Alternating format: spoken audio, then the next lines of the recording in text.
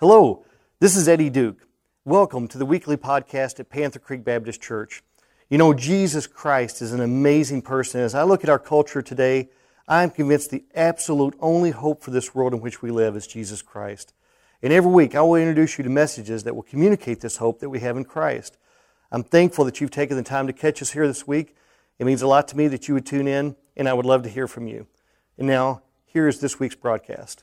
It's so good to see everybody this morning. Thank you so much for coming out this morning, 8:30 early. So thank you. I've got some announcements in a moment, but if you have your Bibles, go ahead and turn with me. Actually, there's a couple places. You don't have to turn to Luke chapter 10, but go ahead and turn to Luke, or actually 1 Thessalonians chapter 2. We're going to look in two spots here today. But the first place we're going to look is Luke chapter 10, and then I'm going to come to 1 Thessalonians chapter 2, verses 13 through 16. So, I don't know, Doug, doesn't look like it's working down here again. But we've been doing this series and looking at this series. We started this August 8th. Can you believe it? We've gone for a couple months now where we've looked at questions that Jesus asked. And the very first one that we started with was this one, when Jesus asked His disciples, "Who do you say that I am?" And that was really a good start because we kind of piggybacked off that one and we looked at all these questions after that. And question number 2 was, do you believe? Number 3 was, do you want to be well? Number 4 was, why are you so afraid? That one kind of hit me where I was because that was right after the heart attack. But number 5 was, why did you doubt? Number 6, do you understand yet? Number 7, are you going away? Number 8, do you love me? And last week we looked at it here at the 8:30 service. We talked about who touched me. And so all of these questions Jesus asked for a reason. We saw last week, why did Jesus ask questions? Why did He ask the questions that He asked? Well, we don't have to look any further than the very first question that was asked in the Bible. The very first question asked in the Bible was when God asked Adam in Genesis chapter 3, verse 9, God asked Adam, "Where are you?" And now God knew very well where Adam was. He knew where Adam was, but He asked that question because He wanted Adam to consider where was he in relation to God. And so that's why He asked that question, where are you?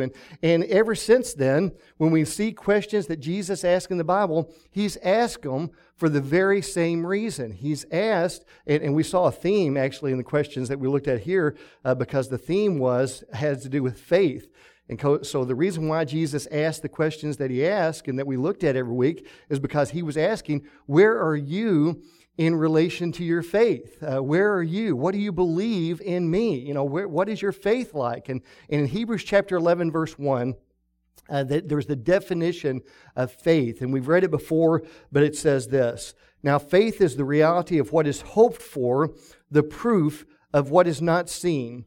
It is what is hoped for, the proof of what is not seen. Now, you know what that verse is saying? If we look at that verse now, faith is the reality of what is hoped for, the proof of what is not seen.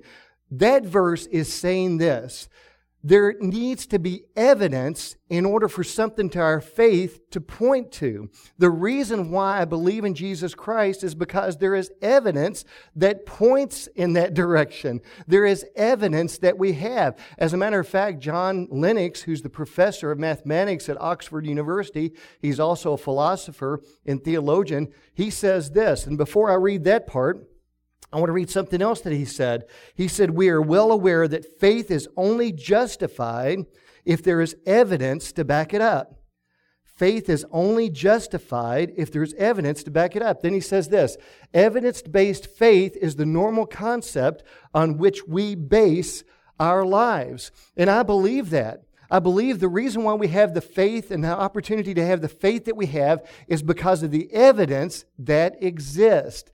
And you know what? Jesus even said that. Because in Luke chapter 10, verse 26, this is the next question that I want us to see here, and that's this. You remember this passage. Jesus has somebody coming to Him, and this person asks a question. He says, what did he say? He said, what can I do to get eternal life? He asked Jesus that question. Now, we know the answer to that. And if somebody were to ask us that, how can I go to heaven? How can I have eternal life? What would our answer be? Our answer would be, well, we need to put our faith and trust in Jesus Christ, right? So we know the answer to that. But that isn't what Jesus said. Jesus said this in Luke chapter 10, I think it's Luke chapter 10, verse 26. It says, what is written in the law, he asked him, how do you read it? And so what Jesus was saying was, how do you read the Bible? What does the Bible say to you? Because that is really where our faith begins. Our faith begins in the evidence that exists in the Word of God.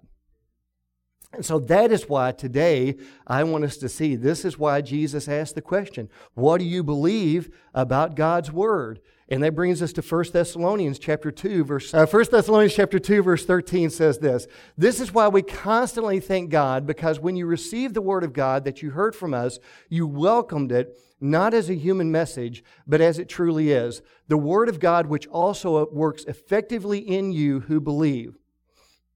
The next verse is, for you, brothers and sisters, became imitators of God's churches in Christ Jesus that are in Judea, since you have also suffered the same things from people of your own country, just as they did from the Jews. Verse 15, who killed the Lord Jesus and the prophets and persecuted us. They displease God and are hostile to everyone. And the last verse here is, by keeping us from speaking to the Gentiles so that they may be saved. As a result, they are constantly filling up their sins to the limit, and wrath has overtaken them at last. Before we have a time of prayer, I'm going to ask here today, are there any prayer requests? And the first one I have on the list is probably what you got on the prayer chain yesterday, and that is, remember the Jacob Crabtree family. Jacob Crabtree lost his life in an automobile accident the other day, and so I think Jacob was about 20. I can still see Jacob sitting with his family back here when he was a little boy. Back here with his mom or with his dad, his sister, and I just as I thought about Jacob this weekend, I thought you just never know. You know, we cannot take it for granted the people that come to church. You know, the people that walk in these doors. You know, and Jacob was young when he came here, and so definitely continue to remember them. I know this has got to be painful. Remember the Ferd Reeves family in your prayers. I did that service this past Friday. So remember Pam and Paige and their family. All right, well, I'll go ahead and pray. Father, I just thank you so much for today. I thank you for this time that we have, God, again, to open up your word and to hear from you. Father, I pray that you'll speak to our hearts today as we seek you here. God, I'm thankful for each person in this room. And God, I just pray that we won't take this time for granted. Father, I pray that every time we come here, Father, it'll be with a desire to hear from you, that it'll be a desire to love others, Father, to love you with all of our heart. God, I just thank you so much for this time that you've given us to come in here and just open up your word and to hear from you. For it's in your name we pray. Amen. I guess you've noticed the choir up here behind me. Don't they look good? This is the first time we've had the choir in the loft there since the pandemic, so we're real thankful for today. Today's a big step. So they're going to be coming and sharing a special with you here in a few moments, but we want to start off with a great old hymn, Have Faith in God. Let's stand as we sing, first, second, fourth stanza.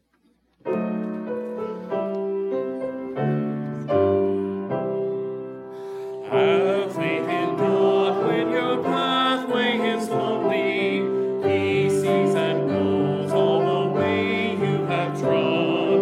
Never alone are the least of his children. Have faith in God. Have faith in God. Have faith in God. He's on his throne.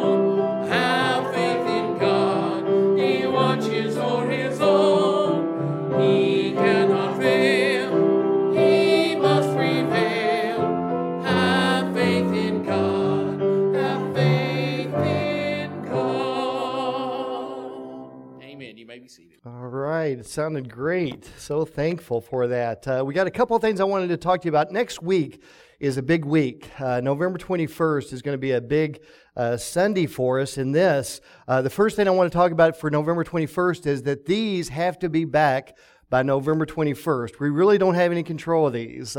These are mailed out that week before Thanksgiving, and so I have to have them back by November 21st. So there's only a few number of boxes left, empty boxes left back there for you to take home this week, fill it and bring it back. But don't worry. If you don't get a box or you can't, you can still build it online. So if you somebody gave me some money today, said, hey, could you build this online? So we could do it online. So we could do that if you want to. But make sure today that you take a box home, bring it back. They have to be back by November 21st. There's something else that needs to happen by November 21st. We need everybody to sign up. We're going to have our Thanksgiving meal next Sunday night at 6 o'clock. So the Thanksgiving meal's back. So thankful for that. That'll be at 6 o'clock. And there's a sign-up sheet back here on the table, and there's a sign-up sheet at the Christian Life Center on the table when you come in. And even if you don't know what you're bringing yet, even if you're not bringing anything, we just need you to sign up and let us know what the count, because we need to know how many is going to be coming, because we're going to order the meat this week and get that together. I do have another question for you. Is there anybody that just right off the top of their head right now says, you know what, I'll be able to help next week. We need people to help in the kitchen next week at 6 o'clock.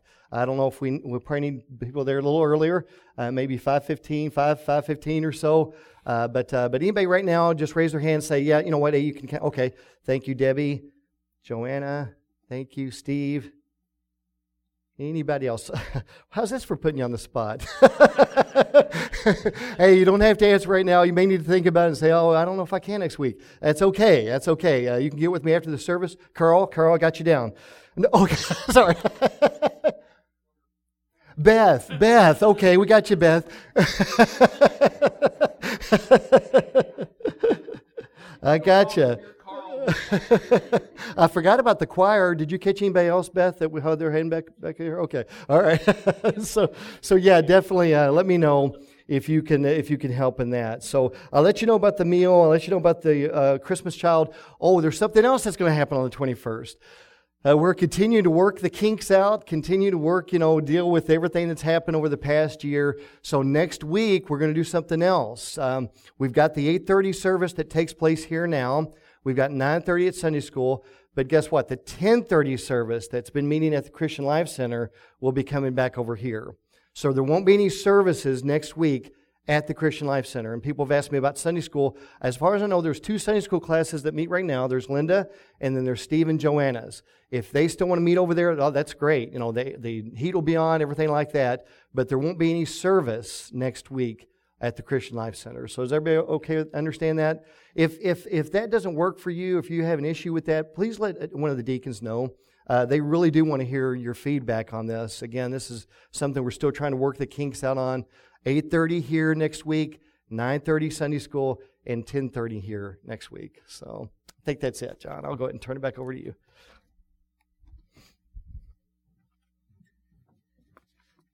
Here's a great old song. This is many people's favorite, Till the Storm Passes By. Let's stand as we sing all 3 stanzas.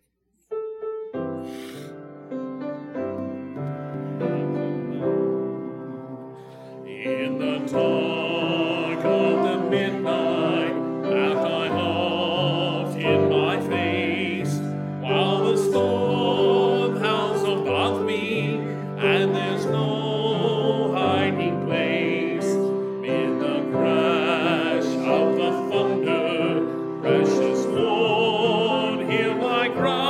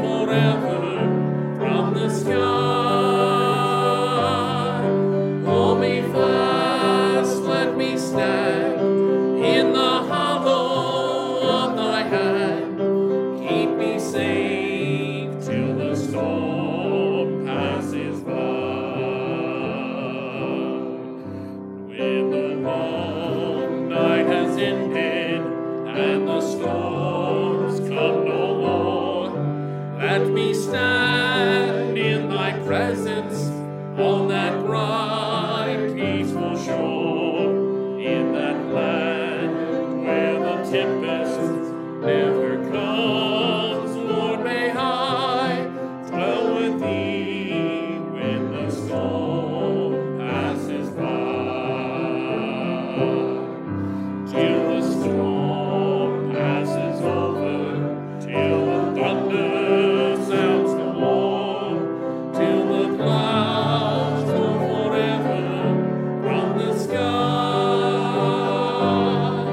Hold me fast, let me stand in the hollow of thy hand. Keep me safe till the storm passes by.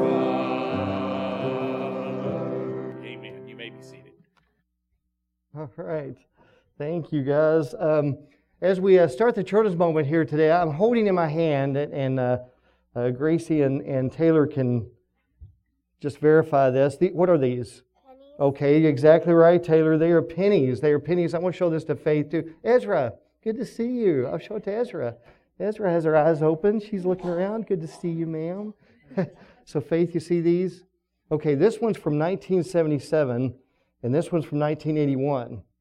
So I've got 2 pennies here. And the things about pennies that have been around for that long, from 1977 to 1981, they tend to get into places that they shouldn't have been. You know, that is why they get brown. That's why they get dirty. You know, I mean, they get all this color on them. And so I did something this morning. I put together a science experiment, Faith, Taylor, Hunter. And the science experiments I did was I filled a cup, and I've had to be very careful not to mistake this for coffee this morning, because the cup has, in the bottom of it, I poured all this salt in it. So keep a layer of salt in the bottom. Have you ever done this before, Faith? Hunter, Taylor, have you all ever done this before? Okay, so in the bottom, you just fill it with salt. Then you fill the rest of the cup up with vinegar. If you've got any vinegar at home. Now, if I put these 2 pennies in here, I'm going to let them sit there for a little while. Something's going to happen to these 2 pennies. That salt and vinegar, that acid in there, is going to work on all that dirt, and it's going to clean them all off. I'm going to take out 2 that I did before. Now look at it. I don't know if you can see this. Can you see how shiny it is? Can you see that, Faith, Ezra? You see that? So now these 2 are shiny. These are the ones I did before. So that is really how it works. You know, I mean, that's how I can clean all that gunk off from 1977. That's how it works. And guess what? God works the same way. God can keep us clean. There's times in our life where we get into things that we shouldn't be getting into. There are times in our life maybe where we go places where we shouldn't go, and we may get sin on our life, and it just builds up. Guess what? God can take all that away. But here's the great thing about God. God doesn't just take, let me go ahead and take one out here and show you. This is the one from 1981. Look how shiny that is already. Do you see that, Faith? Can you see that? Y'all can take this. Yes. But this, see how shiny it is already? But here's the great thing about God. God doesn't just clean up all the things that we have, all the sin that we have on the outside. God works on our heart. So wouldn't it be great if this penny could say, you know what, I don't want to go to the places that I went before. I don't want to go to the places that got me all messed up, that got me dirty. That's how God works. God works in our heart so that we won't have to go to those places and experience that again. So just remember that about God. That's the great thing about Him, okay? All right. I'm going to give, Faith, do you want this one? Do you want this? It smells like vinegar, so let it dry out first, and then y'all can have it, and I'll get one for Hunter and Gracie, or Hunter and Taylor. Thank you, guys.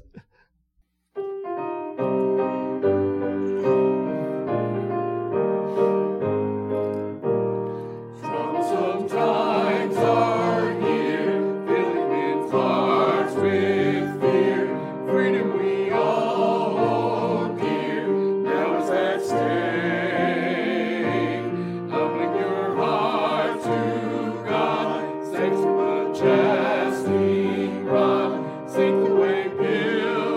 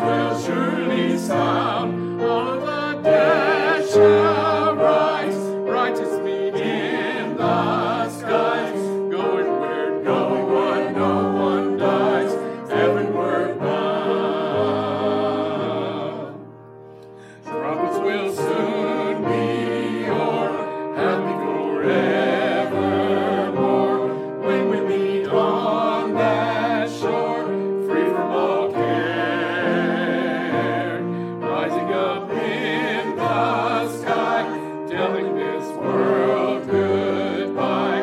Onward we then will fly, glory to share.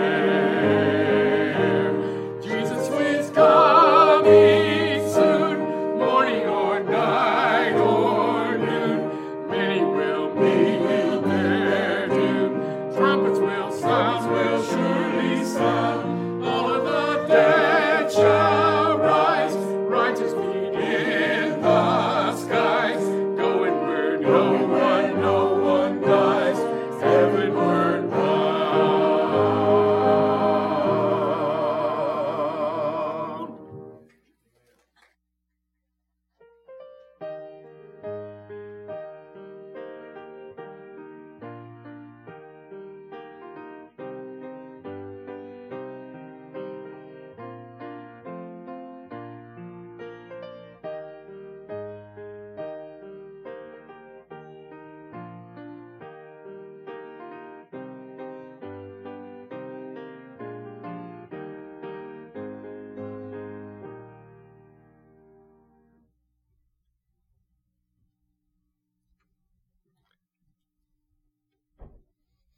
All right, that sounded awesome. Thank you so much.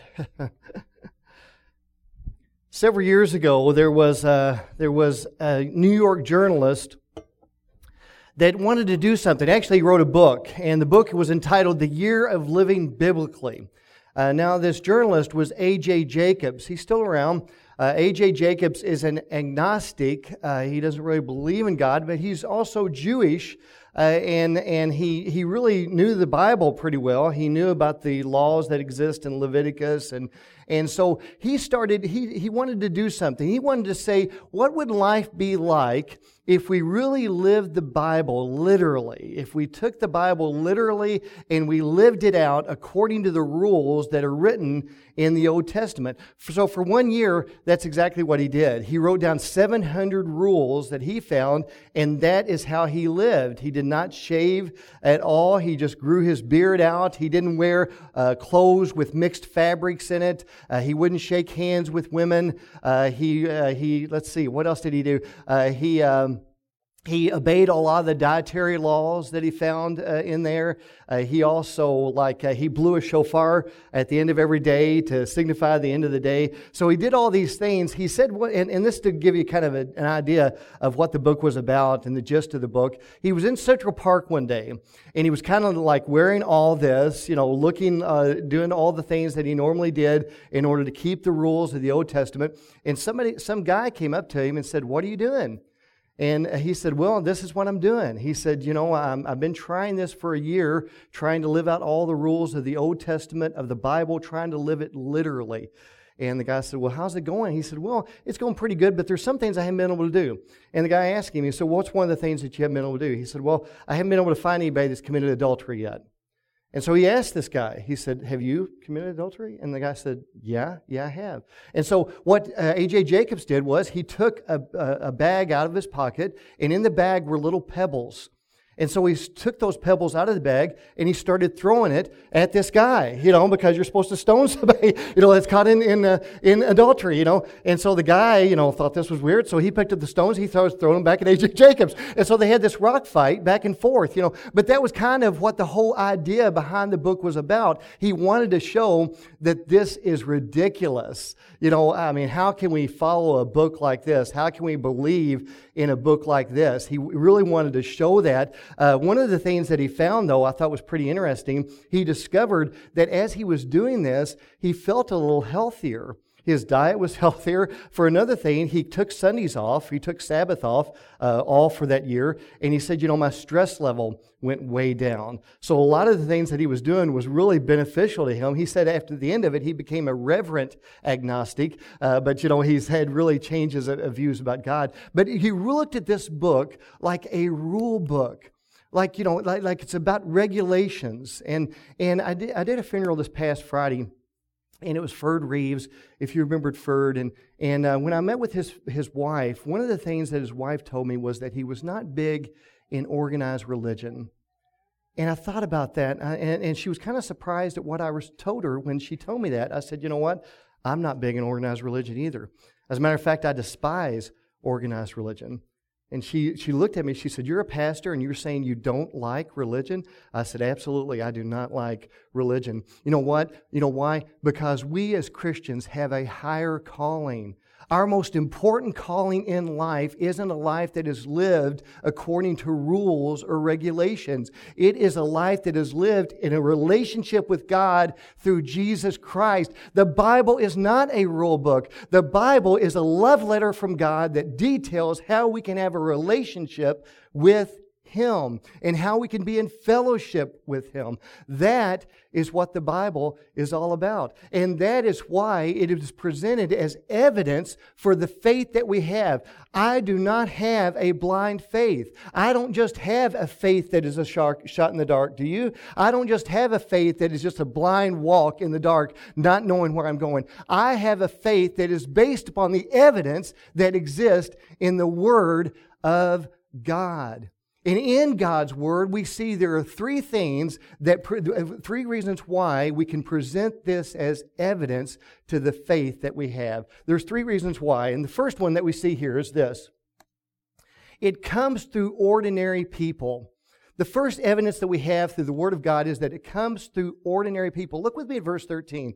Verse 13 says again, "You welcomed it not as a human message, but as it truly is, the Word of God." Over 1,500 years. Think about that for a moment. Let that sink in. Over 1,500 years, the Word of God, God inspired 40 different people in 3 different languages of His Word. The Word we have right now came over 1,500 years to ordinary people, 40 different ones in 3 different languages. That is how God is inspired. I look at God's Word and I think, man, it is the evidence to the faith that we have because of the way that God inspired people that He inspired. If you really think about it, look at it. Moses was a prince who was in the desert that He gave the Word to. Daniel was a prime minister in Iraq. There was Amos, who was a farmer. Peter was a fisherman. Luke was a doctor. Matthew worked for the IRS. But all these people, ordinary people, God spoke to that presented His Word to them. Think about how that could work today. Have you ever thought about that? Have you ever thought, if I took 40 people here, well, maybe not here this morning, but if we took 40 people in our church family that lived in different homes, 40 people that lived in different homes, different families, we all speak the same language, we've got pretty much the same culture, we all live in the same town, we all go to the same church. But if I picked 40 different families and I said, okay, for the next month, just the next month, I want you to write a journal of 50 to 100 pages. What do you think the odds are that these 40 families would come back with something very similar written about? That they would come back with the same topic, the same message, the same symmetry in their writings? I think it's very rare. And yet, over 1,500 years, we have people from different cultures. We have people from different backgrounds speaking 3 different languages that have done exactly that. The symmetry of God's Word is miraculous. And it goes to show the evidence of our faith. The evidence of our faith is found in that God's Word was written and presented to ordinary people. But that's not all. The second thing that we see here is this. It is at work in us. Verse 13 says, which also works effectively to you who believe. It is at work in us. If I'm thirsty, if you're thirsty, what do we do? I'm kind of thirsty, actually. So if we're thirsty, we're going to do the what? We're going to take a drink. And that drink of water that we take is going to satisfy our thirst. If we're hungry, we're going to get food, and that food is going to nourish us, and that food is going to strengthen us. If we need oxygen, what are we going to do? We're going to take, I could use one right now, we're going to take a big old breath, and that oxygen that comes into our lungs goes throughout our body, and it's exactly what we need. If we didn't have water, if we didn't have food, if we didn't have oxygen, we could not survive. And the Bible says that God's Word is exactly like that. We need it in order to survive. It is God's Word. It is at work effectively effectively in us. This Bible that I'm holding right now presents the picture of God. It presents the picture of God, but it does something else. Once I was in Alaska, I went to an art museum. And at that art museum, I'm walking around, I'm looking at all the beautiful pieces of art, all the wonderful things that people have done. And I come across something that looked out of sorts. And I'm standing there for a while, and one of the people who work there at this art museum came up to me, and they said, is everything okay? I said, yeah, everything's okay except for this piece. I said, this piece is shallow, it's crude, it's lacking beauty. What do you call this? And he said, sir, that's a mirror.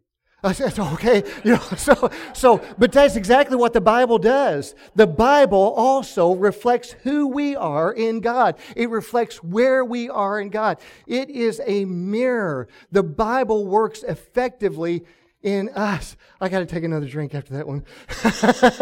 That one wore me out. I think I shared with you before that I had the opportunity to speak once at the State Convention Baptist of Ohio, their annual convention, and it was held in Dayton.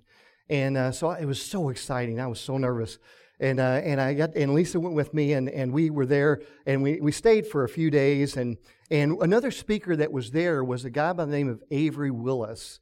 Now, I don't know if you know Avery Willis, but around Southern Baptist circles, he's gone on to be with the Lord now. But Avery Willis wrote Master Life. He wrote that discipleship training series, the Master Life. And when we got on, at the end of the day, when we got on the elevator to go back to our room, guess what? Avery Willis got on the elevator. I was so excited. I count that as one of the highlights of my life. And I'm not sure if we said more than 5 to 10 words to each other, but golly, I was on the elevator with Avery Willis. And Avery Willis, again, wrote this book called Master Life, and it's discipleship. And in Master Life, he talks about how we can get a good grasp on God's Word. And he said, if you really think about it, if you look at your hand, you can't hold on to God's Word with just one finger. So if you try with just your pinky, that's not going to work. If you try with just your thumb, you're not going to get a good grasp on it. He said, you've really got to grasp it with your whole hand in order to get a good grasp on God's Word in order to hold it. He said, you know what? When we read God's Word, when we apply God's Word, we need to look at it with our hand. And I'll give you a copy of this if you want me to, but you can find it by Googling it, Master Life Hand, and it'll probably come up. But the first thing that he said here is look at your pinky. You look at your pinky, and the first thing that we see on our pinky is we need to remember here. The first thing we need to do in order to grasp God's Word is we need to hear it. We need to hear it like we're doing now. We need to hear God's Word. We need to talk about God's Word as we're having this discussion. The next finger that we see is the word read. We need to have times in our life where we're reading God's Word.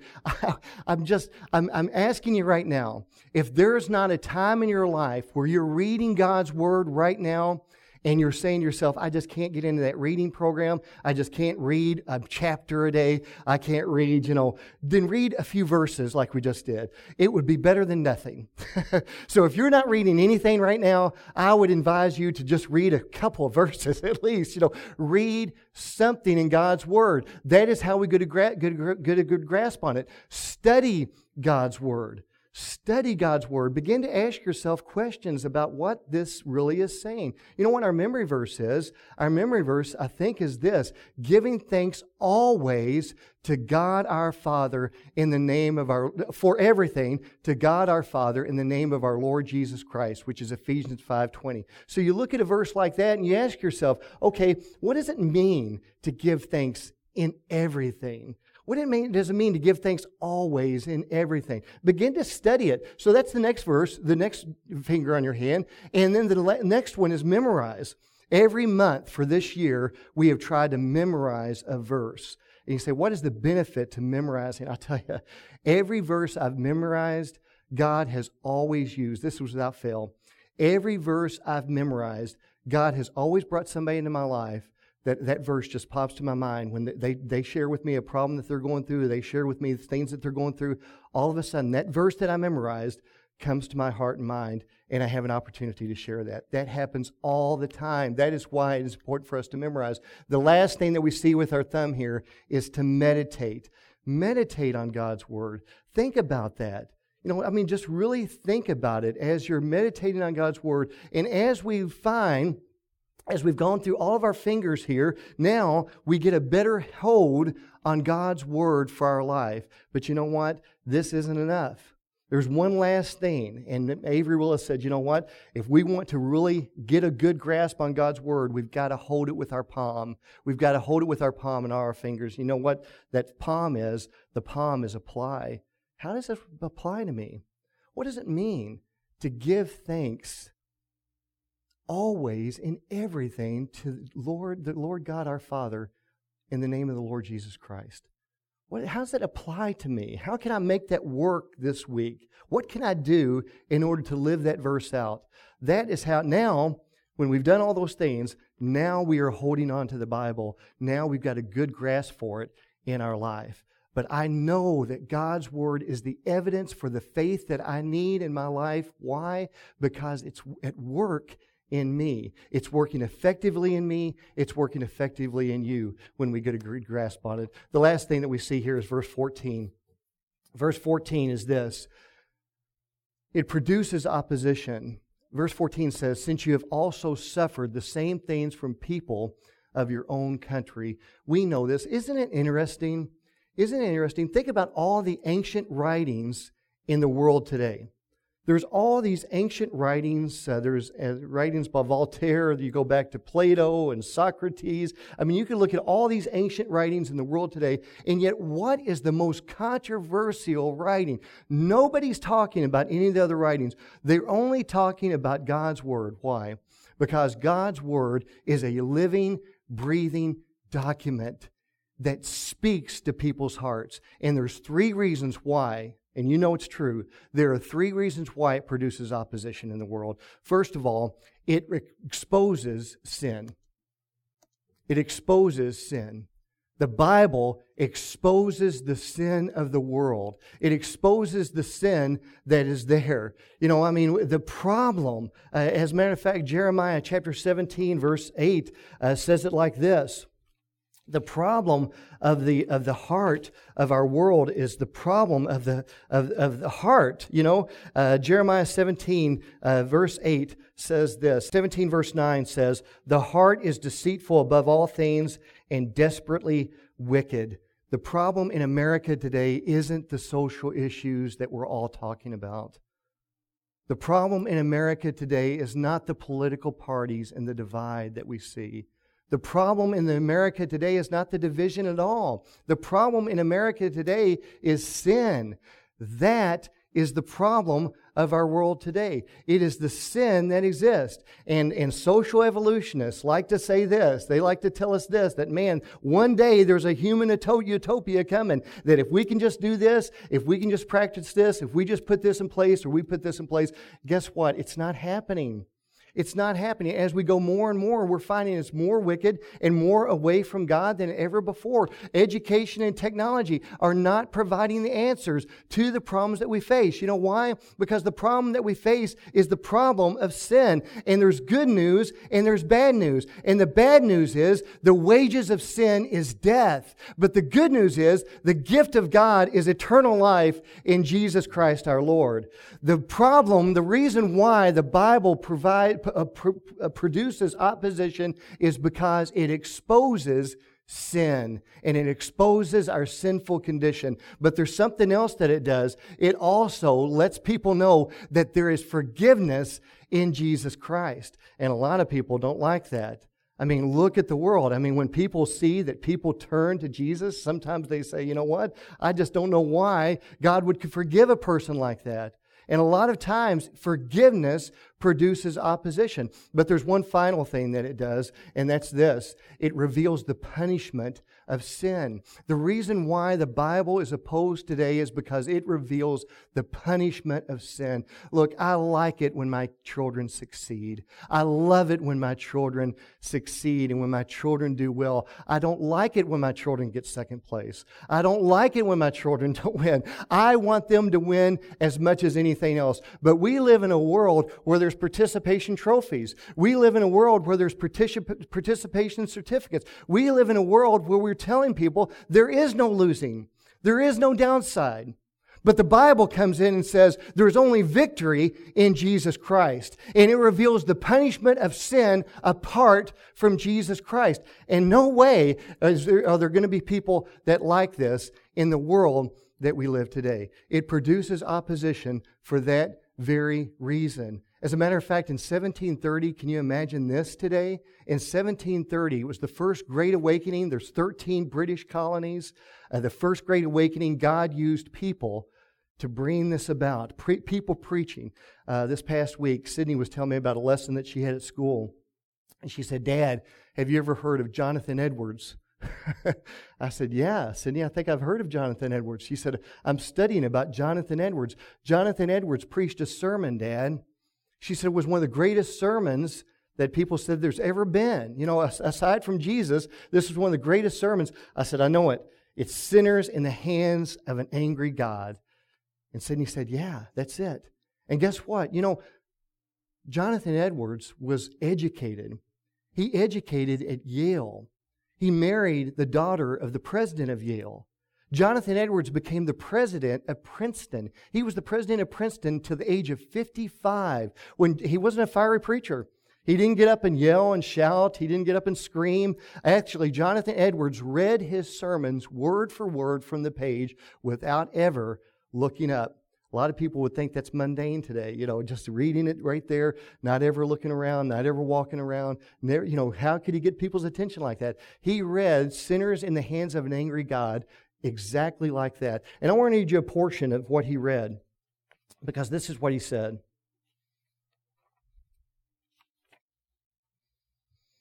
"The bow of God's wrath is bent, and the arrow made ready on the string. And justice bends the arrow at your heart and strains the bow, and it is nothing but the mere pleasure of God, without any promise or obligation at all, that keeps the arrow one moment from being made drunk with your blood." You know what he's saying there? He's saying, you know, we are so close to it all being over. We are so close, living on the edge. We don't know what the next moment is going to bring. It could all be over. And if we're apart from God, that's it. That's it. And he closed it with these words. This is what he said. "Many are daily coming that were very lately in the same miserable condition that you are in, are now in a happy state with their hearts filled with love to Him who has loved them and washed them from their sins in His own blood." He preached there is punishment for our sin, but there is a God who loves us and will mercifully forgive us if only we'll come. I want to close with this. In 1949, the International Mission Board of the Southern Baptist Convention was known as the Foreign Mission Board. They were just beginning to send, we're going to talk about Lottie Moon here in a couple weeks. You know, Lottie Moon is one of my favorites. They were just beginning to send missionaries out into the world. There was a man by the name of Dr. Julius Hickerson that they were going to have serve as a missionary in Colombia. So they got him together, and actually what they wanted him to do was start a seminary in Colombia, in Cali. He was going to start a seminary, which they trained people in the gospel and telling others about the gospel, going into villages and telling people about the gospel. That was the sole purpose. But before he could arrive and build that cemetery, before he could arrive and build, I mean, a lot of people would call seminaries cemeteries, but a lot of people, before he could arrive, he died in a crash along the border of Colombia in Venezuela. He never arrived in Cali. He never arrived to be able to do that. And so they never were able to start that seminary in order to do it. But a few years after that, these missionaries serving in Colombia had these villagers come in. And these villagers were talking about Christ.